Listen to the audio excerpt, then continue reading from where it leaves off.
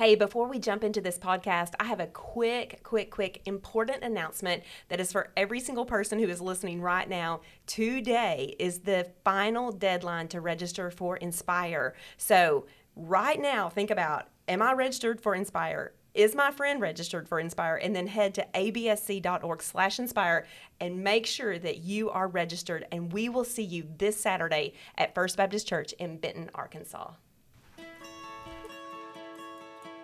Welcome to Inspire on the Go. This season, we are featuring stories of transformation. Each person has a story, and we want to celebrate what God is doing in the lives of others. As you listen to today's episode, I encourage you to think about your story.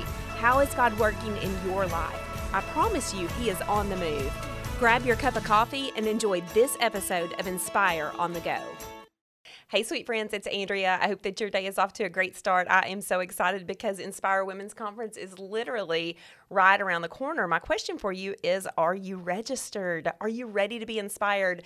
We have so much that we're planning to talk about, so many things, so many new things. And today on the podcast, I'm excited to welcome Debbie Walker. Welcome, Debbie. Thank you, Andrea. And you are going to be joining us at Inspire to talk about the ministry project. Yes. So tell us a little bit about who you are and how you're connected with Desired Haven Advocacy.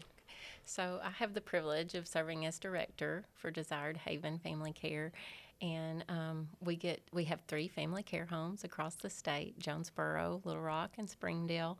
But we also have Desired Haven communities across the state where churches can be a part of their community by providing advocates to work with at-risk families within their own community. I just think the need is so great. I know that we have so many families and moms who are in crisis, and our hearts have connected over that. And we're going to talk about that today on the podcast.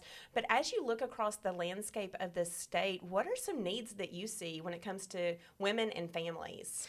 So a lot of times, Andrea, what I'm hearing from our families is they've never had a type of support system that maybe you or I had from our churches and our families and even our communities. And so just having someone to walk alongside them during those difficult moments, during those difficult moments of parenting, even some of our families may be reunifying with their children after a period of separation. And so that's when we are able to place those families in a home together again, but then have someone walk alongside them as they learn to parent in a different way, and just things that you or I, when we were raising our children, we had that support from our community and our churches, but a lot of our families don't have that. And that leads us to our theme of hope, and that is something that our hope is in Christ, and our hope is found in the fact that we're saved and that we have this body of believers, the church, that we get to do life together. And that is really the heartbeat of Desired Haven Advocacy, is to provide and to point these individuals to the hope that is found in Christ. Right. And for them to know that He is ultimately their desired haven. But then also to kind of resource them and to advocate for them so that they can be healthy, that they can really live that full, free, abundant life. And what I want to make sure our listeners know is that Desired Haven Advocacy, and you're going to hear all about that at Inspire Women's Conference, and you're going to hear more about it on this podcast, but it is a division of Arkansas Baptist Children and Family Ministries. So tell us how all that works together. It's really so beautiful when you look at how we are able to provide that wraparound service for our families. We're made up of different ministries. We have Living Well Counseling, who offers Christian counseling across the state. We also have Connected Foster Care, where we are able to provide case managers to walk alongside our foster families, and they are able to provide that wraparound support for our foster families so they can continue to do what they're called to do. And then also we have Family Care, where we pair an advocate with a family, an at-risk family, and they're able to walk alongside that family doing those things that I talked about earlier, just encouraging, working on parenting, we work on 7 different areas of life skills, and those areas are things that our advocates are communicating and mentoring, being able to help them find what does God's Word say about this area. And so those 3 ministries tend to overlap at so many areas, but together, they form that wraparound system that so many vulnerable families need. And I love that. In Arkansas Baptist, you need to know that this is an extension of your cooperative program gifts. Yes. And not only are we able to give, but we're able to really partner and get involved in volunteering and supporting. And so we're excited to get into all of that. But today we're really going to focus on your story, Debbie. It is such a powerful story of hope and transformation. And it really helps us to get the heartbeat of what, God is doing not only in your life, but utilizing your story to help encourage others, to equip others, to advocate for others. And so let's jump into your story, and then we'll come back at the end and really tie it all together with the ministries. But take us back to, where you were born, how you were raised, a little bit about your growing up years. So I was raised by a single mom. My parents were divorced, and I can remember even as a young girl, always desiring to have that family. I wanted both my parents and my siblings to live in the home together, and that was kind of like something I felt like I was missing. And but then that just wasn't my reality. And later on in my life, I did end up having the family that I thought I always wanted, and got saved at the age of 19, and just began to build a foundation upon the Lord. Years later, we ended up with 2 girls, and years later, I did have that beautiful family. I did end up being able to have husband, wife, children, all in the same home. And I thought, oh, man, I've arrived. This is the life that I've always wanted. This is what I dreamed of as a child. But then at 28, my husband passed away, and that was not a title that I wanted. That was not a position. It was like, Lord, this is not. I finally got the family I wanted, and now that's changed. And so, as a young girl, I did not desire to be from a divorced home. As a young mother, I did not want to be a widow or single mom. None of those labels, but that was my reality. And God became so real to me. And it was through my church, through my community, that people just walked alongside me. And there are so many pieces of what we do today that I can go back and I can see those people that He put in my life, put me in contact with, that were able to just say, hey, you're not alone in this. And, Andrea, I don't know. It's like, how many times do we say, okay, I've taken 2 steps forward, and then maybe it's 5 steps back? And that was the story of my life for a while. And I know a lot of people probably were like, oh, Debbie, when is she going to get this right? But they didn't. They didn't leave me. They said, we're going to meet you right where you're at, and we're going to continue to walk this journey with you. And that's what they did. And eventually I was walking again. And I just think about, growing up in that, broken home, getting married very early on, yes. having a child very early on, and then establishing those rhythms of relationship with your husband, with your church, yes. And finally feeling like you had arrived, yes. right? Just yes. finally feeling like I have it all together. All of my ducks are in a row. The puzzle pieces are in place. And then as life happens, the dream is shattered. Mm-hmm. And I know that was a challenging season for you. And so take us back, and I know that this is so poignant, to that day that you found out that your husband had passed away. Tell us that story. So I remember, so at the time I homeschooled, and so we had just were finishing up for the year, and my husband was a crop duster, so he had left early that morning, and I went back to bed, and it was probably around, it was getting to where it would be time to get up, but still early enough that no one should have been knocking on my door. But I heard a knock at the window, and it was my stepmother saying, your dad needs you to come to the door. So I went to the door, and when I opened the door, I can remember seeing my pastor standing there with my father, and they told me that my husband had passed away. And at that moment, I can't do this. I can't. And people came to the house and said, oh, God's not going to put any more. Oh, but He did. Right. And I think at that point, I realized that it was not something that I could do on my own, and that I needed Him. I needed the Lord. I needed all of Him. I could not just.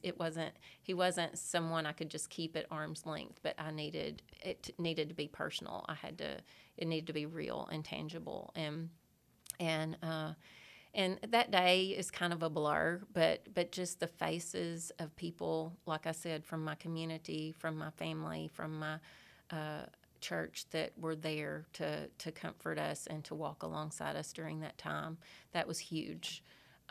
But then the next days, the next weeks, months, years, it wasn't just a one time. It was a process of learning to walk again. And that's something we talk about when we're ministering to women in crisis or anybody in crisis. Is there's that initial onset, and everybody kind of rallies, but the true advocacy happens over the long haul. It is that committed relationship that really says, in the ups and the downs and the twists and the turns, on the good days and the not so good days, I'm here and you are not alone. And so I'm wondering if there is an example from your life of a person who did that for you. Yes. I can remember this was probably about a year and a half or so after my husband passed away.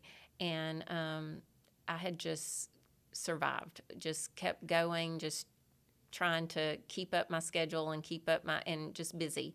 And literally stopped in my tracks one day, and when I say literally, I ran into the back of a vehicle in front of me. I'd looked away just for a second, and it wasn't a bad accident, but it was literally that thing that stopped me to say, okay, something has got to change. I can't keep balancing all of this on my own.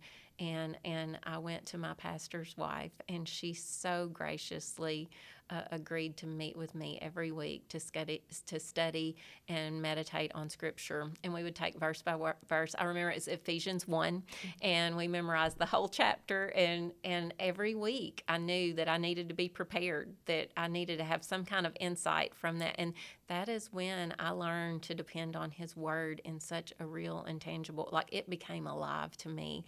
I think before I could tell people, even though I taught in Sundays, things that I would say, it became real to me during that time. And so His Word came alive, and it became that lifeline that I needed to get through each day. And I think that's my heart's desire for each of our moms, is that are in our family care homes, that they would be able to see how real and tangible He will be to them. That it's not just words on a page. It's not just some far off relationship, but that He can be right there with them, and they can depend on Him in such a way that, they can almost reach out and touch Him, because He can be that real in their life. I love that. And that's the hope that they need. Yes. That real lasting hope. And as I think it's so neat to zoom in on stories and to see specific examples of God's faithfulness. But I also think it's really neat to zoom out and to see the big picture. And I see that both when I look at your story up close and the different details. And it's just so inspiring and so hard and so redemptive, and all the different, aspects of your individual walk. But I also see it from zooming out, where what you went through, God is now using to encourage another person. And so as we think about kind of that big picture of where you are right now in life, tell us about your current life, your family, and just some of those aspects of God's faithfulness that got you from that young widow to where you are today. I think, just in thinking back, just like I said, it's not a story that I would have chosen for myself. I think we can look back and say, I would not have chosen to become a widow, or I would not have but God used all of that to bring me to where I am. I would not have the relationship that I have with Him, and I still want it to be closer. You still, it's like once you've experienced that, you realize that it's sometimes it's in the suffering that we do grow closer to Him. Yes. And so I think right now, if you were to ask me, would you have chosen that? God's sovereign. You know, like I may not have necessarily chosen in my little life back being raised by a single mother. I would have said, no, I want this, and even as a widow and single mom. No, I want this. But now that, like you said, when you can zoom out and look at the big picture, it's like, Lord, you knew what you were, you drew me through that. Right. And even though that's not the path I would have chosen, I would not change the relationship that I have with him. And that is so powerful. And friend, as you are listening to this podcast, you may be in that deep water. You may be in that difficult place. You may be in that spot that you're crying out and you're saying, I do not want this to be my story, but yet it is. And hear what Debbie just said. It's the relationship. It is his presence that leads us and that guides us and that helps us to get through. And he is faithful to bring purpose to the pain and meaning out of the mess, and to take the ashes of our lives and bring beauty to it. And so if you're in that struggle today, just hear from our hearts love and encouragement, and just hang on to that big picture that God is working. He is with you and he is for you.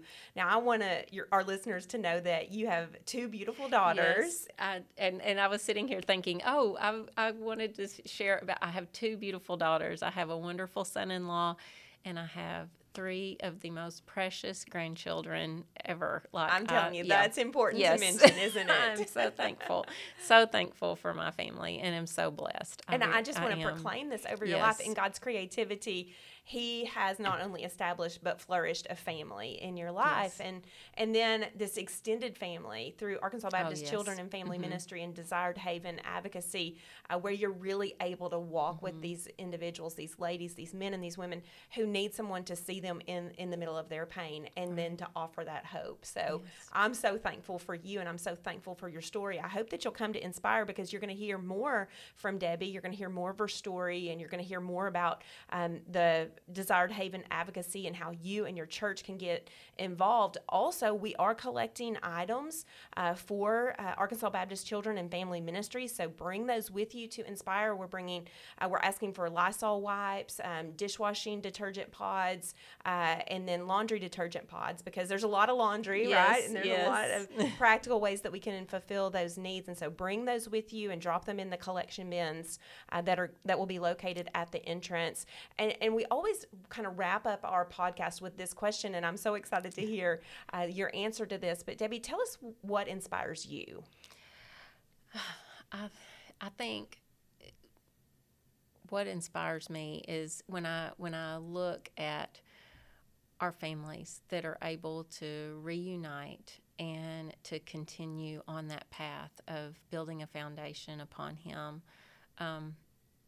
This morning when I was getting ready to come, I thought about that picture in Luke 7 where the woman is wiping Jesus' feet with her hair, and he was enough. Like, he was enough for whatever circumstance, whatever she went through.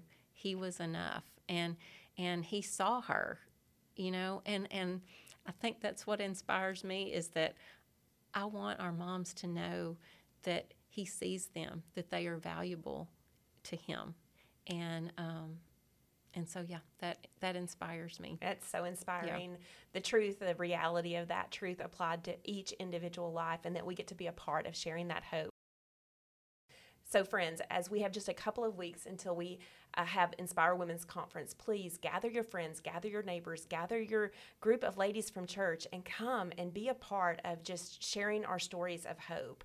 Thank you, Debbie, for joining us. Thank you for the Ministry of Desired Haven Advocacy.